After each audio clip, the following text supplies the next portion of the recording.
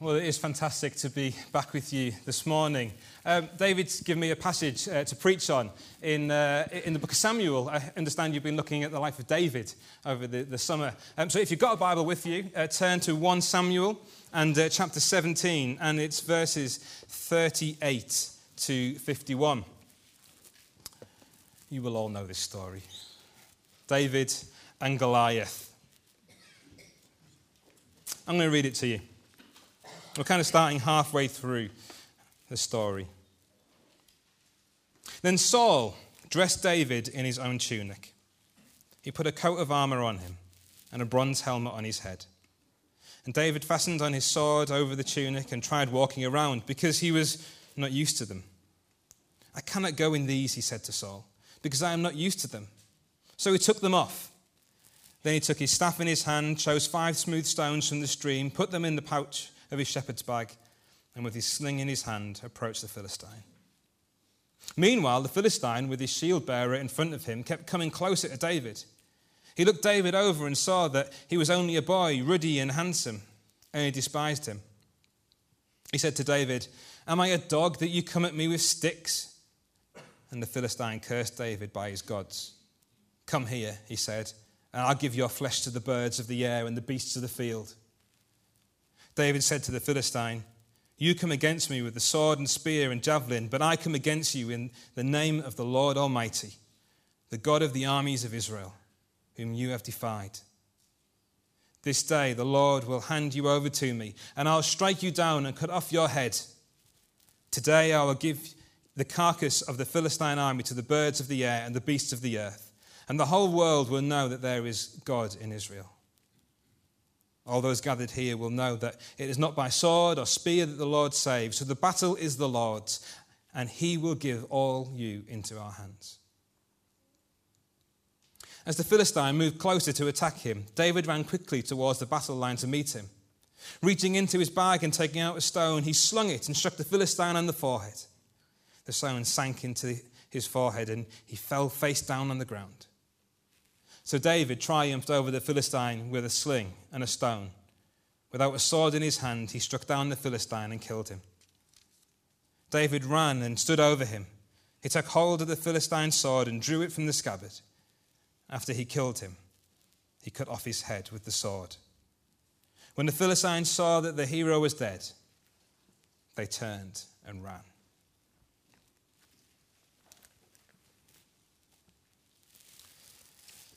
King David is an interesting character.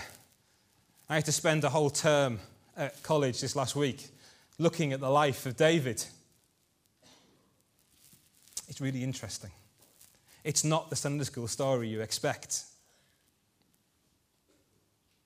God's anointing fits where worldly armour fails.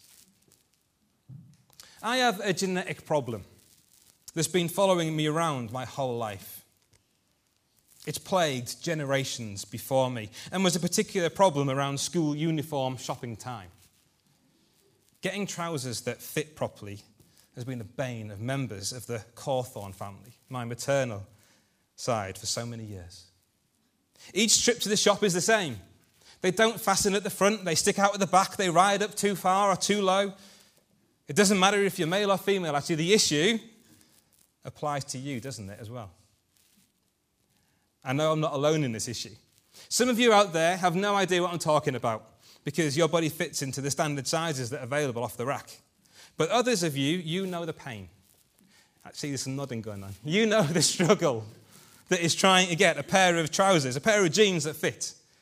What I hate most is one year you go into a shop and the jeans fit perfectly.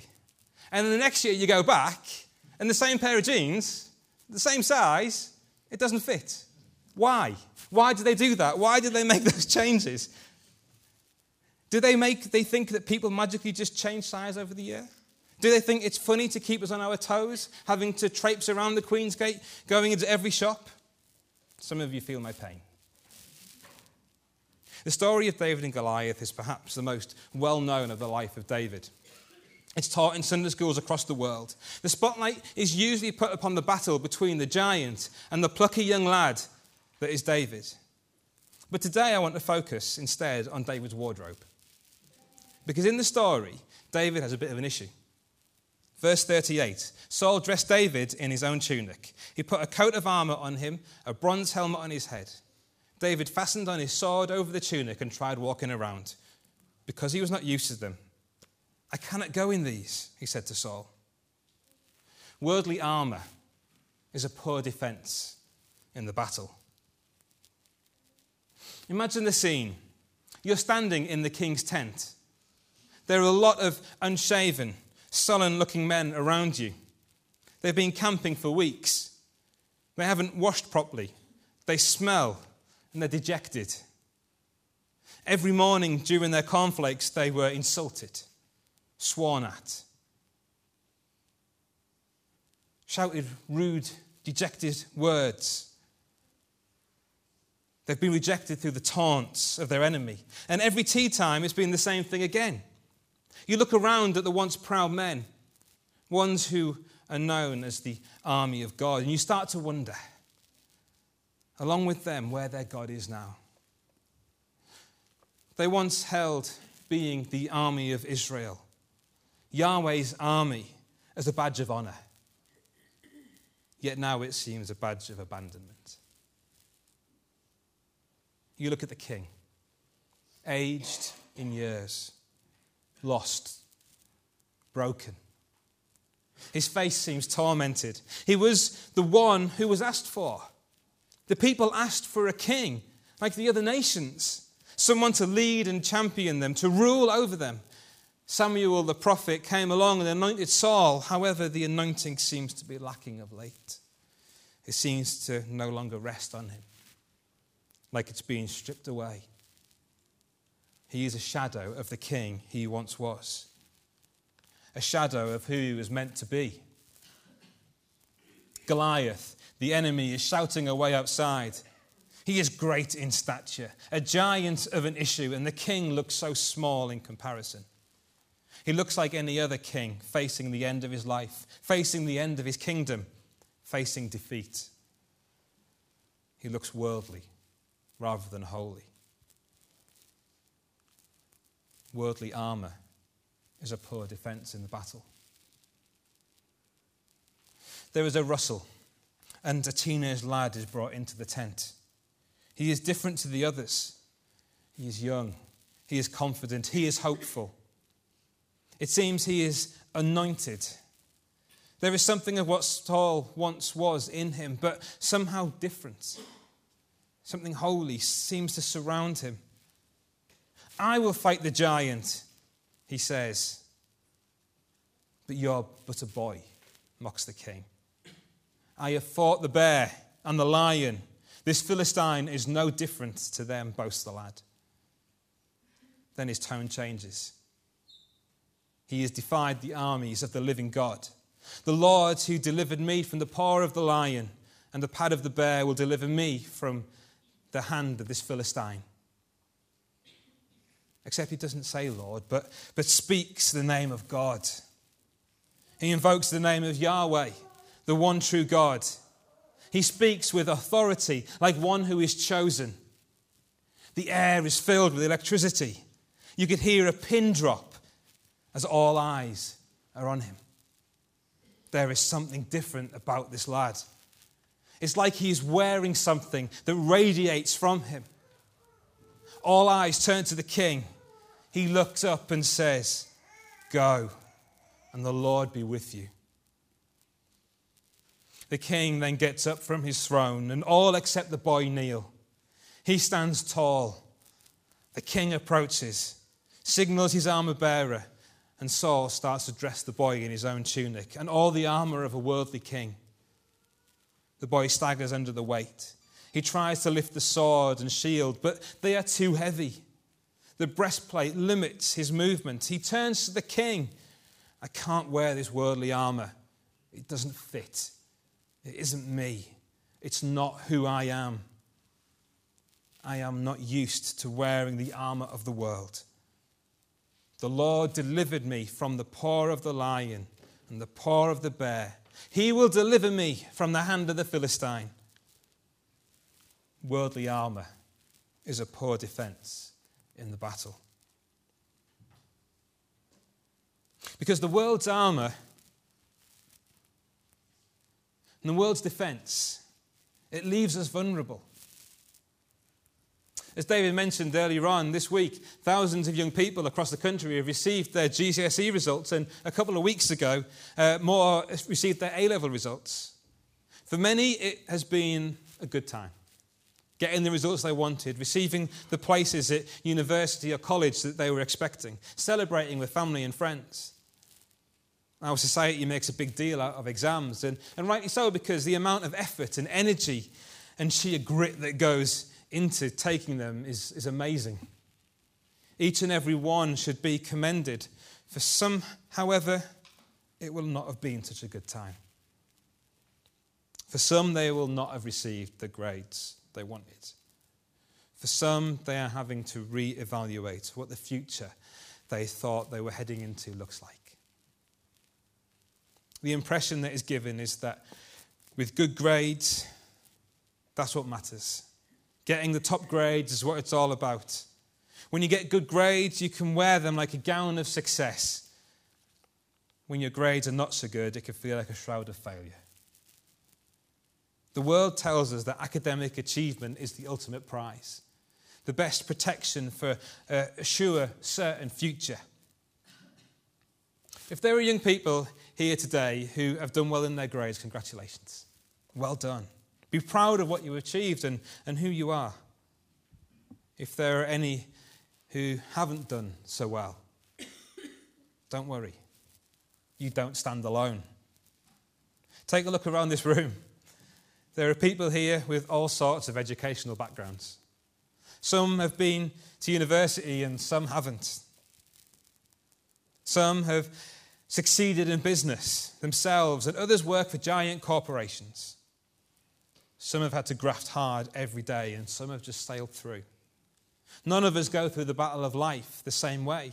But the clothing of achievement that the world tells us we must wear will not protect you from the giants of the world. The most educated people can still be made redundant. The healthiest people can still fall ill. Those who look the most secure in life can be hiding behind a screen of insecurity and uncertainty. When you're 16, 18, 21, grades can seem to be the armor that will prepare you for the onslaught of the world. But the world's defense leaves us vulnerable. It's not just when we're teenagers, though, is it? If we're honest, each of us hopes to dress ourselves in the clothing of success, wealth, security, happiness. The world tells us that health, wealth, and prosperity is the security of the age. Yet none of these are guarantees.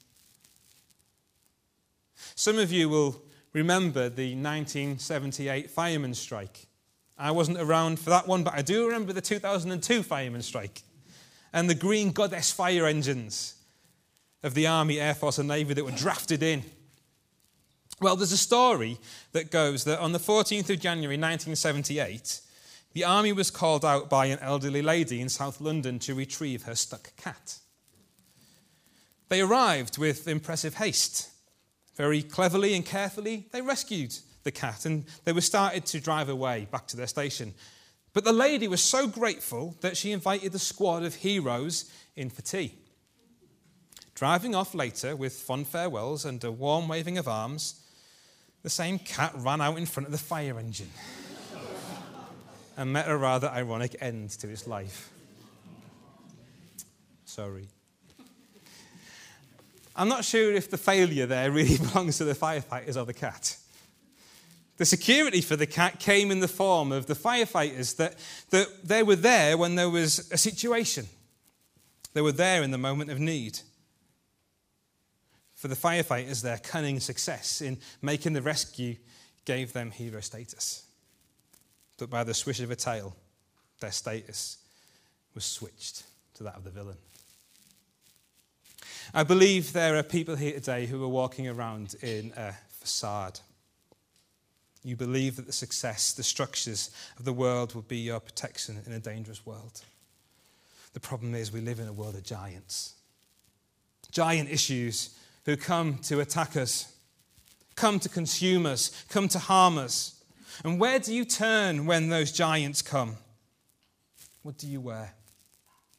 We dress relying on ill-fitting armour to see us through the battle.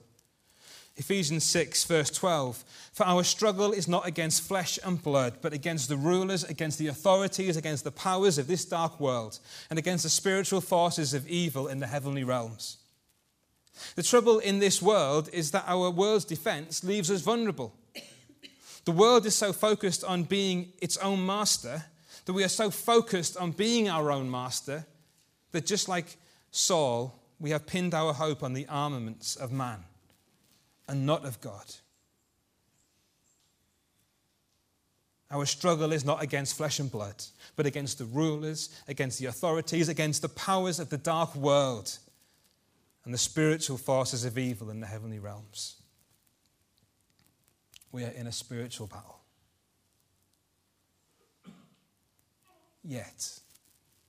Yet God's anointing fits where the world's armour fails. You come against me with sword and spear and javelin, but I come against you in the name of the Lord Almighty, the God of the armies of Israel, whom you have defied. This day the Lord will hand you over to me, and I'll strike you down and cut off your head. Today I will give the carcasses of the Philistine army to the birds of the air and the beasts of the earth, and the whole world will know that there is a God in Israel. All those gathered here will know that it is not by sword or spear that the Lord saves. For the battle is the Lord's, and he will give all of you into our hands. David speaks with boldness and confidence. David speaks with the anointing of God. I wish I was there to see it. The way the story is recorded in the book of Samuel makes David into a great wordsmith, confident in who he is. And at some level he was. See, David becomes a great warrior, a warlord, some might say. But in this moment, he's a teenage boy standing before a giant of a man. By all rights, he should be trembling, his voice breaking. But what the author of Samuel wants to say is that God's anointing there, with God's anointing there is strength. God's anointing fits where the world's armour fails. You come against me with sword and spear. I come against you in the name of the Lord Almighty. That name is David's anointing. It's what stands David out from Saul. Saul has forfeit his anointing. If you haven't already read Saul's story, then look back and see some of the mistakes that he made. But David stands in the name of the Almighty. He stands in the name of Yahweh, the powerful name of God revealed to the Israelites through Moses. He was their God, and it's in his name that the battle will be won, not Saul's. The God of the past is the God of the present. He will prove himself faithful in the anointing he pours on David. David's hope is not in the armour and defence that Saul wanted to surround him in, but in the power and presence of the one true God. God's anointing fits where the world's armour fails. And so we come to the battle. David walking towards the giant. David is focused. He knows who he is. He knows where he's come from. He looks at Goliath and he sees the lion, sees the bear. He has been here before. And in his heart, in his mind, in his soul, he knows the Lord has been there with him and will be with him there now. He is wrapped in the anointing of Yahweh. The giant is starting to come towards him. There is power and anger in this man. There is destruction and murder and bloodlust. David takes a deep breath and reaches into his bag. His fingers touch a stone. His fingers know this texture. He has chosen these stones because he knows what they are. He knows what they're capable of. His hand grasps it and pulls it out. Breathing strong, deep breaths, he closes his eyes and takes his sling. The giant comes towards him, but David can only hear his heartbeat in his ears. His focus isn't on Goliath, but in the one he knows. I am. The burning bush that Moses encountered lives within David. He puts the stone in the sling and round it goes. David opens his eyes, looks upwards, and at just the right time, he releases it. Up and up it goes and finds its mark, striking into the head of Goliath. David's anointing fits where the worldly armour fails. An impossible victory for one living clothed in the world's defence. But for the one clothed in the anointing of God, all things are possible. David ran and stood over him. He took hold of the Philistine's sword and drew it from the scabbard. After he killed him, he cut off his head with the sword. When the Philistines saw that their hero was dead, they turned and ran. And God's anointing fits where the worldly armour fails. Anointing in the world defends against the giants of the world. The Apostle Paul writes in 2 Corinthians 10, verses 2 to 5, I beg you that when I come, I may not have to be as bold as I expect to be towards some people who think that we live by the standards of this world. For though we live in the world, we do not wage war as the world does. The weapons we fight with are not the weapons of the world. On the contrary, they have divine power to demolish strongholds. We demolish arguments and every pretension that sets itself up against the knowledge of God, and we take captive every thought to make it obedient to Christ. If Paul were to come here to Bretton Baptist Church today, what would he say to you? Would he look at you and tell you that you are standing in the anointing of God as you go into the world to do battle with the giants that walk around this land, that infect, that terrorize, destroy lives and futures? What about you? What about your life? Because you don't have to stand in fear. You don't have to be afraid of the giants. Not if you stand in God's anointing.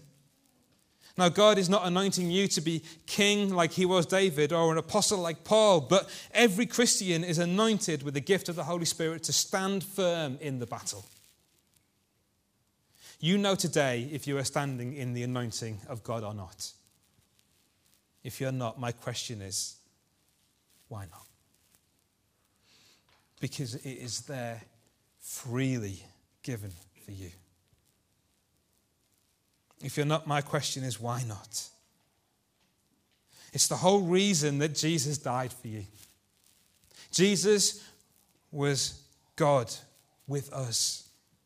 Jesus is God with us through his Holy Spirit. Jesus died to pay the ransom of your life, died for you. Jesus was God with us. God's Spirit anointing on our lives is God with us. Jesus died to make a way so that all in the battle of life would find a possible victory. But a certain victory. A certain victory guaranteed in the blood of Jesus. So today, do you stand in the anointing of Yahweh? Do you stand before the giants of the world, whatever they may be for you? Do you stand and laugh or stand and cry? But do you stand together as a church, as one body, anointed? The Lord our God, the Lord is one.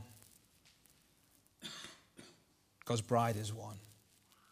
Father, Son, and Spirit, they are our armour. Anointing in the world defends against the giants of the world. It's funny, I look back, and just over a year ago, I last stood here on a Sunday morning before we moved to King's Sutton the next day. I preached a sermon on the armour of God. And one of the things I've learnt this year is that there is no word in the Hebrew Bible for coincidence. I really think that this is a word for you today. I don't know if this is for the church or this is for individuals, but I really want to encourage you to stand in God's anointing today. Because I believe God is saying that you are like David. You might feel small, might feel insignificant, might feel young. But God wants you to know that with his anointing on your life, you can face down giants.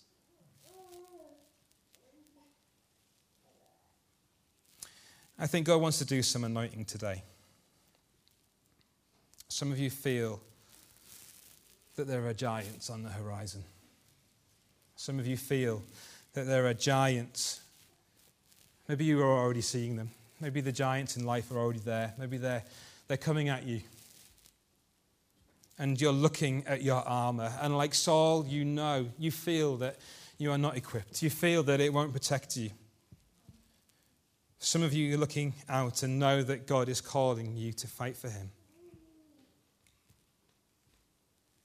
I don't know what that might mean. Perhaps some may be looking at a new ministry, something to get involved with, some new initiative. Perhaps you've been asked to do something in church and you're unsure, or maybe you just don't know. You need to come back and ask for God's anointing on your life again.